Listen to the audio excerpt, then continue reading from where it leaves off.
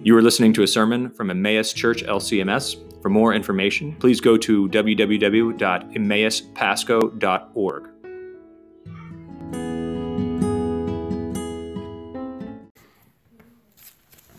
Behold, O Lord, a lamb of your own flock, a sheep of your own fold, and a sinner of your own redeeming. Amen. Alleluia, Christ is risen. He is risen indeed. Alleluia. Live as people who are free, living as servants of God. 1 Peter 2:16. Live as people who are free, but live as servants. And if you take the Greek, actually, this is kind of a polite translation. The word is quite literally slaves. Live as people who are free, slaves of God. That seems weird, right? When we think of freedom, we don't think of servitude. We don't think of slavery. We have here a paradox of people who are free but slaves of God. What does this mean?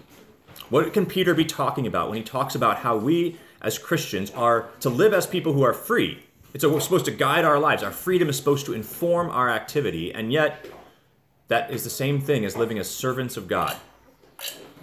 Now, I want to help us understand this by kind of recognizing that we as Americans have a rather kind of complicated, almost convoluted understanding of freedom. And this was actually brought home to me, and the details of this were brought home to me, and I read a book last year by a guy named, historian named Colin Woodard called American Nations.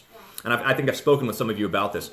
It's a book that actually looks at, let me move forward, okay, that looks at American history not in terms of states, but in terms of different people groups. And these different people groups are characterized in their unique history and their background and how they immigrated to the U.S. And what's interesting about each, and what I want to highlight for you today, is that each of these people groups had a different notion of freedom, a different definition of what it meant to be free. And so I'm going to survey some of them with you. And then the thing is that all of these notions of freedom continue to exist in different and kind of confused ways in our current society. So let's begin up in the New England, right? The origins of America. We have what he called Yankeedom. And this is really a culture shaped by the Puritan heritage. The Puritans came over to try to form a Christian society. And it has always had this notion of freedom as a well-organized Christian literate society. Freedom meant everyone was working together and for the same Protestant work ethic. And so with this notion of freedom, as everyone working together, first thing they do when Yankees would build a town, they would build a school and a church. Before they even build their homes, they would immediately set up the institutions that helped everyone work together and create a well-organized and free society. So freedom for Yankees has always kind of been linked to this utopian vision. And even when it kind of left behind the whole Christian part and it just said, we're going to create the well-organized society, which may or may not be Christian. That kind of utopian, we're free when we all work together, is essential to the Yankee notion of freedom. But if you go a little further south, and it's kind of hard to see, but if you go down to Pennsylvania, you'll see a different region called the Midlands. And Pennsylvania was really shaped by a different notion of freedom, really informed by the Quaker ethic of nonviolence and toleration, which emphasized that freedom meant different communities living together without having to assimilate to one another. I probably should have mentioned that with Yankees. Yankees stressed assimilation. Everyone should speak the same language. Everyone should work together because that's what a well-organized society was like. So the idea that we should all assimilate comes from Yankees, but Midlanders said, no, we should all be kind of free to do our own thing, which is why in Pennsylvania you have the Amish, who are still doing their Amish thing. You have, that's first place that Lutherans really settled in the U.S. From a German background was in Pennsylvania, where they were free to stay Germans and stay Lutheran. And so the Midlands kind of prized nonviolence and toleration of different people groups. And freedom meant, well, we all get along and tolerate each other's differences. But if you look over in New York area, there's an even more radical version of this, what he calls New Holland, which is really New York City and Long Island, which really stressed that freedom was toleration on an individual basis. Everyone should be tolerated kind of doing what they're going to do and left to be themselves. And New Yorkers very firmly clung to this, when they actually are the reason we have the Bill of Rights in the Constitution. Our amendments and our Bill of Rights comes from an earlier version of the Bill of Rights that was actually the Bill of Rights that New York won against its English overlords, insisting the government will not tell individuals how to worship or how to live. So for New Hollanders, freedom meant individual autonomy. we are free to get, and we should be able to get along in community with our differences. If you go a little further south into the Virginia region, you see what we call the Tidewater. And this is the place of Jefferson and Washington and kind of some of the founding fathers. And it saw freedom a little differently. Freedom kind of more along old world aristocratic lines. That is, freedom is bestowed by an aristocratic ruling class, normally of wealthy, well-educated citizens who are able to organize society for the well-being of all. And it's a very kind of old world. There was actually a strong dose of kind of loyalty to the king in this area because they saw freedom as something the king gives. And so freedom is not an inherent right that everyone has in Tidewater. It's something bestowed by a benevolent, well-educated lord who organized society for the common good, and so that all could be free in some sense when they all were in their place. If you go even further to the Deep South, you get a similar notion, except it's explicitly tied to white supremacy. In the Deep South, the idea of freedom meant the black people were kept in their place and the white people were in their place on top. And so the institution of slavery was seen as integral to freedom, which is what white people could enjoy when black people were enslaved. And this is through part of the plantation culture, and the deep legacy of the Deep South was an inherently racist notion of freedom that was actually rejected the Declaration of Independence and that all people were created equal. But probably one of the most interesting ways, and one of the most influential, is this big chunk you can see in the middle called Greater Appalachia. And this is the group called the Scots-Irish. These people who emigrated over, think Braveheart, when Braveheart moves to America. These are people who, for them, freedom meant leave me alone. Don't tread on me. That phrase, don't tread on me, was originally from a Scottish clan that was brought over, and it was we see those flags with the snake, that don't tread on, that was a Scots-Irish Greater Appalachian value. Freedom meant no one lived within 5 miles of me for these guys. So public education, no way. National government, and they would actually, the Greater Appalachia, they were always this kind of wild card in American history. Some of them fought for the British in the Revolutionary War. Some of them fought for the states, because depending on who they thought would be most likely to leave them alone. So, and when Greater Appalachia spreads west, you get this notion of freedom means the Lone Ranger, the cowboy notion of freedom. I'm free from community, free to be left alone. Now, these are all kind of the basic building blocks of what Americans mean by freedom, and some of them are in conflict, right? The Yankees' freedom is all of us working together, and for Great Appalachia, freedom means leave me alone. Now, and all of these notions of freedom interact in different ways through our history, and I'm going to leave the book there, because you can go read it and see how these work out throughout American history. But the point I want to make is that all of these notions of freedom still exist in our world. They all are part of your culture. They're part of the air you breathe as an American. And none of them corresponds to what the scriptures mean by freedom. Some are better than others, for sure, but all of them fall short of being what Christians and what Peter means by freedom in this passage, which means that if we're going to take seriously what Peter says here and what the Bible says about freedom, we have to be ready to be offended, because it means that it's going to rub up against one of our basic convictions about what freedom means. So all of us have been influenced by these, and yet none of them capture what Scripture says. So you've been warned. If I do not succeed in offending you in some way today, then I haven't given you what Peter has been trying to say. So you're warned. All right. So let's go back to the text then. Knowing that this is our context, this is what we all mean by freedom. Well, what does Peter mean by freedom?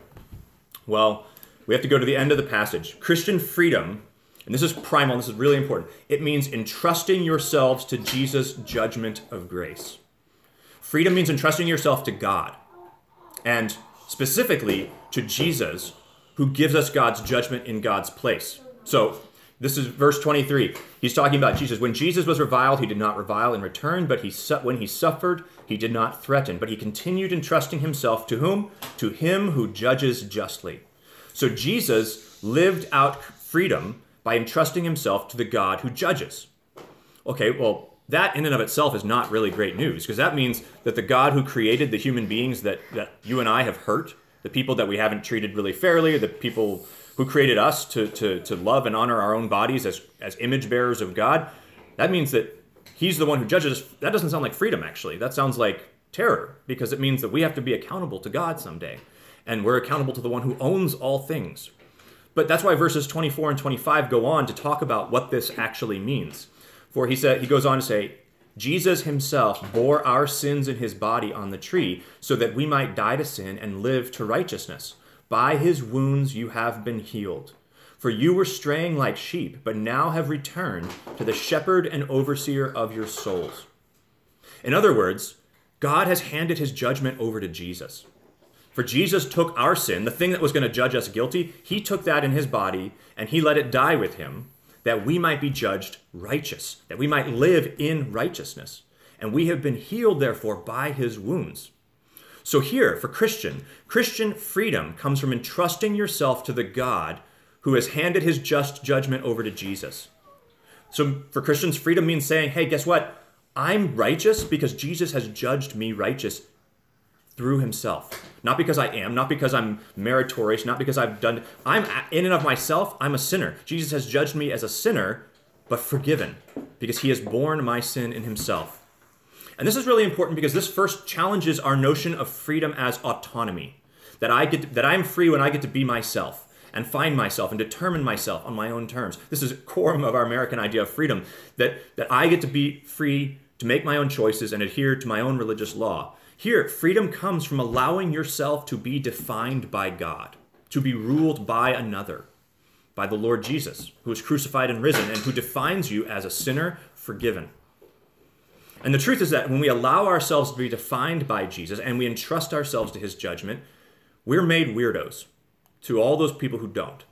That is what Peter goes to next. If we go back to the beginning, really what he's addressing in this passage is the fact that entrusting yourself to Jesus makes you an exile from the world around you, even from our own flesh, our bodily impulses. So we have to go all the way back now to verse 11 and 12 at the beginning of our passage, because Christian freedom means living the good in the face of condemnation. Christian freedom means living the good in the face of condemnation. This comes from right out of verses 11. Beloved, I urge you as sojourners, that is, as resident aliens and exiles, abstain from the passions of the flesh which wage war against your soul, and keep your conduct among the Gentiles honorable, so that when they speak against you as evildoers, they may see your good deeds and glorify God on the day of visitation.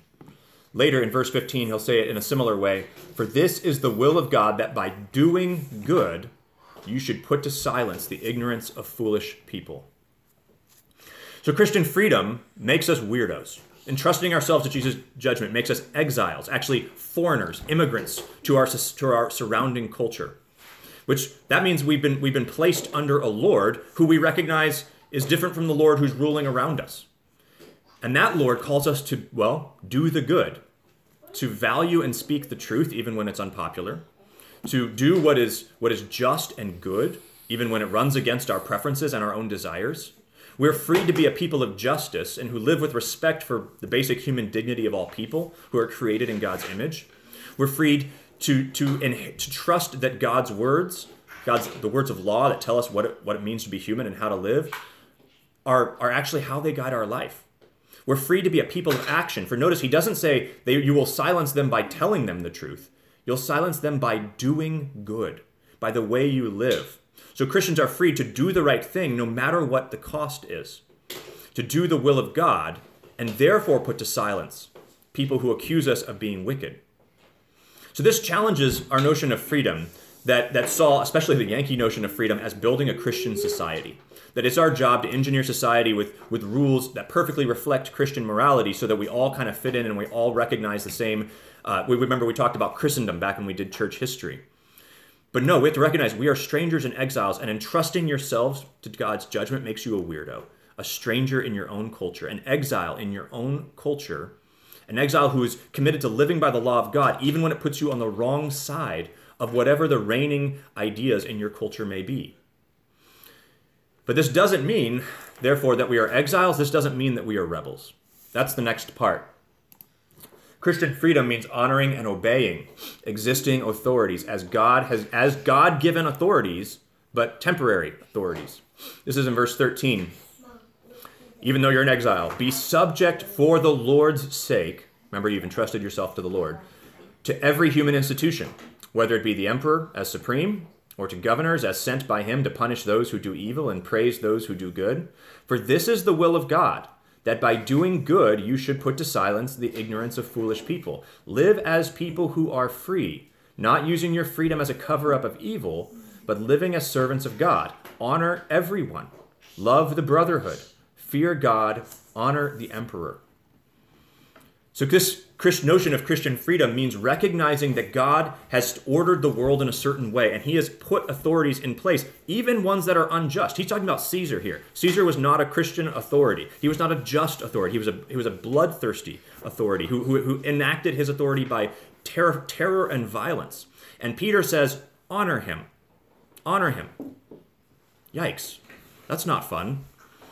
And now there is a limit to this, right? Remember, we do good, we do the right thing.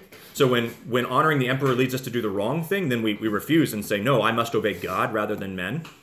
But when it's not an issue of obeying or disobeying God, we listen to the authorities, even, well, when they say things that we don't like. We recognize that we are part of a community, whether it be the empire or whether it be the church, the brotherhood, being a part of this community of strangers and exiles, even when it's challenging, even when the church does things that we don't like. Loving the brotherhood means recognizing that freedom in Jesus comes from being part of a community. And all of this, though, remember, these are all authorities under God. That is, they are all instituted by God. Doesn't mean they're always right, but it means that they all derive their authority from God, which is why he says, honor everyone, love the brotherhood, and fear God. That is, stand in awe of God and fear if you cross him, because God has instituted these authorities. So that means, and remembering that even these authorities will one day answer to God. Now, this is deeply challenging to certain parts of our American idea of freedom. The idea that freedom means being left alone, that freedom means don't tread on me, that freedom means I can define myself over and against my community. No, it means recognizing there are authorities. God has put them in a place for a reason. They're not ultimate. Their authority is derived from God and is temporary, but they nevertheless must be obeyed unless they run us against God's word. And unless they do that, Christians have to obey. Christians have to submit to them and live in the authorities under the institutions that God has made, and be ready to face the consequences when we do disobey for the sake of the good. And that's actually the next part. The last part of this is that Christians are free to submit to their authorities, but they're also free to suffer injustice non-violently. They're free to suffer injustice non-violently. And that's actually the heart of this passage. Servants, which again is talking about slaves, be subject to your masters with all respect, not only to the good and gentle, but also to the unjust. For this is a gracious thing. When mindful of God, one endures sorrows while suffering unjustly. For what credit is it if when you sin and are beaten for it, you endure? If when you do good and suffer for it, you endure, this is a gracious thing in the sight of God. For to this you have been called, because Christ also suffered for you, leaving you an example, so that you might follow in his steps. He committed no sin, and neither was deceit found in his mouth. This is perhaps the hardest thing for us to accept. This flies in the face of so many basic impulses and convictions that we have as American people, that when the leaders are wrong, we rise up and revolt, right? We have a revolutionary heritage from our nation's history. And so when we don't agree with our leaders, what's the right thing to do? Rebel. Or when people wrong us and we seek retribution. And we need to be clear, there are lawful, right ways to respond to injustice from authorities. We actually have that built into our system by God's grace. And Christians are free to make use of lawful protest and lawful things like that. But when that doesn't get us the outcome we want, that doesn't mean we're free to disobey or rebel or revolt or seek revenge. Now, and he's not and Peter makes it clear, he's not talking about when Christians suffer for doing wrong things, right? He says when Christians, for what credit is it when you sin and are beaten for it, you endure? If when Christians break the law and we do wrong things, we recognize that there are consequences for that. There are times when as exiles and sojourners, Christians, but there are times when Christians haven't broken the law and they will suffer unjustly, whether because they're Christians or for some other reason, because they're on the wrong side of those who are in power. And the really painful response is to suffer it graciously. That is to exhibit the grace of God. Peter says, this is a gracious thing. He actually says it twice. This is a gracious thing in the sight of God, to suffer non-violently, not to seek revenge or revolt. So you can, and how can you do this? How can we be free to do something that is so counterintuitive to our identity and so to our basic convictions about what freedom looks like? It only comes when you have entrusted yourself to the God who you know will vindicate you on the last day. That's actually why we began at the end, because that's where this all begins. That's verse 23. Jesus who entrusted himself to the God who judges justly. You can only suffer non-violently. You can only suffer injustice graciously when you know that there is a just God who gets the last word on human history, who gets the last word on life and death. It doesn't make this any easier. It doesn't make this fun. It doesn't make it feel right. But it is the path of freedom because it's the path of Jesus. It's the path of freedom because it's the path of Jesus. Because Christian freedom is simply following in Jesus' footsteps. That's what Paul said actually in the verse prior, that we were to this you were called. And he says it again, when Jesus was reviled, he did not revile in return. When he suffered, he did not threaten, but he continued entrusting himself to the one who judges justly. See, Jesus already walked the way to freedom, and it led him through each of these circumstances. He entrusted himself to the good judgment of his Father, following the way to the cross, seeking God's mission and not his own. He did good. He lived honorably and graciously and self-givingly in the face of vicious and unjust opposition. He submitted to the authority of Pilate and to the religious leaders, even while reminding them of the true giver of authority. He suffered non-violently, without reviling, and he willingly went to the cross to be crucified with the guilty, even though he was innocent, to be crucified unjustly. And he leads you now, as a good shepherd, along the same path to freedom. Through its joy of forgiveness, through its valley of the shadow of death, carrying a cross. For he said, take up your cross and follow me. All into that last and final unending Easter day, when all will rise and God will vindicate the lowly. See, this paradox of Christian freedom, this pain of Christian freedom that challenges all our basic ideas of what freedom should look like, it's nothing other than following Jesus, because it's the paradox of Jesus, who was perfectly free Lord of all, God of God, yet made himself the servant of all. He was a perfectly free creator of the universe who holds the worlds, who became a baby in a manger, who used his freedom to become a servant of sinful and cowardly disciples. He is the most perfect and just person, crucified, suffering unjustly as a guilty one, bearing the guilt of all people. This is the paradox of Christmas, when we celebrate God become flesh. This is the paradox of salvation, when we celebrate that sinners, who are sinners and remain sinners until the day they die, are declared nevertheless saints because of Jesus. It's the paradox of the resurrection, when nail-scarred hands will come and pull you from your grave and bring you into a new creation, which is reigned over by Jesus himself, the good and gracious and just King, in which, finding ourselves under him and entrusting ourselves to him, we will be vindicated and set free. So freedom for Christians means carrying a cross and following Jesus. It means giving up our autonomy and entrusting ourselves to Jesus' judgment. It means giving up our idea of the Christian nation and being willing to live as exiles, strangers, witnesses of a future and better kingdom. Freedom for the Christian means giving up revolution and revolt and submitting ourselves to the authorities that God has placed over us, whether we like them or not. Freedom for the Christian means giving up our demand for justice now at whatever cost and entrusting ourselves to the infinite love and justice of Jesus. And also, admit, guys, this is hard. This is really hard, especially right now when things feel unfair. And I'll be honest with you, I wrote this sermon and I went through this all Friday morning, and I came out of my office, done, and my wife told me the governor has extended the stay-at-home order for another month. And I gave serious thought to redoing the whole sermon and talking about something else. But I decided in the end that maybe that was actually not the right idea, and maybe we needed to hear this. We needed to hear that freedom comes from finding ourselves in Jesus, and that freedom comes from finding ourselves under his cross and submitting to the authorities that he put over us. Because freedom comes in its essence, in its heart, from our basic Easter message, Alleluia, Christ is risen. When that's the story of your life, you are free, whatever happens in the meantime. So Alleluia, Christ is risen. He is risen indeed. Alleluia. And may the grace of our risen Lord Jesus, the love of Christ, the fellowship of the saints, and the justice of our God, may it watch you and protect you this day and to the resurrection of all flesh.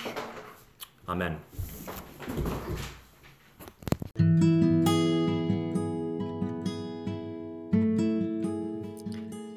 This has been a message from Emmaus Church LCMS. We thank you for listening and invite you to find out more by visiting our website at www.emmauspasco.org. That's www.emmauspasco.org.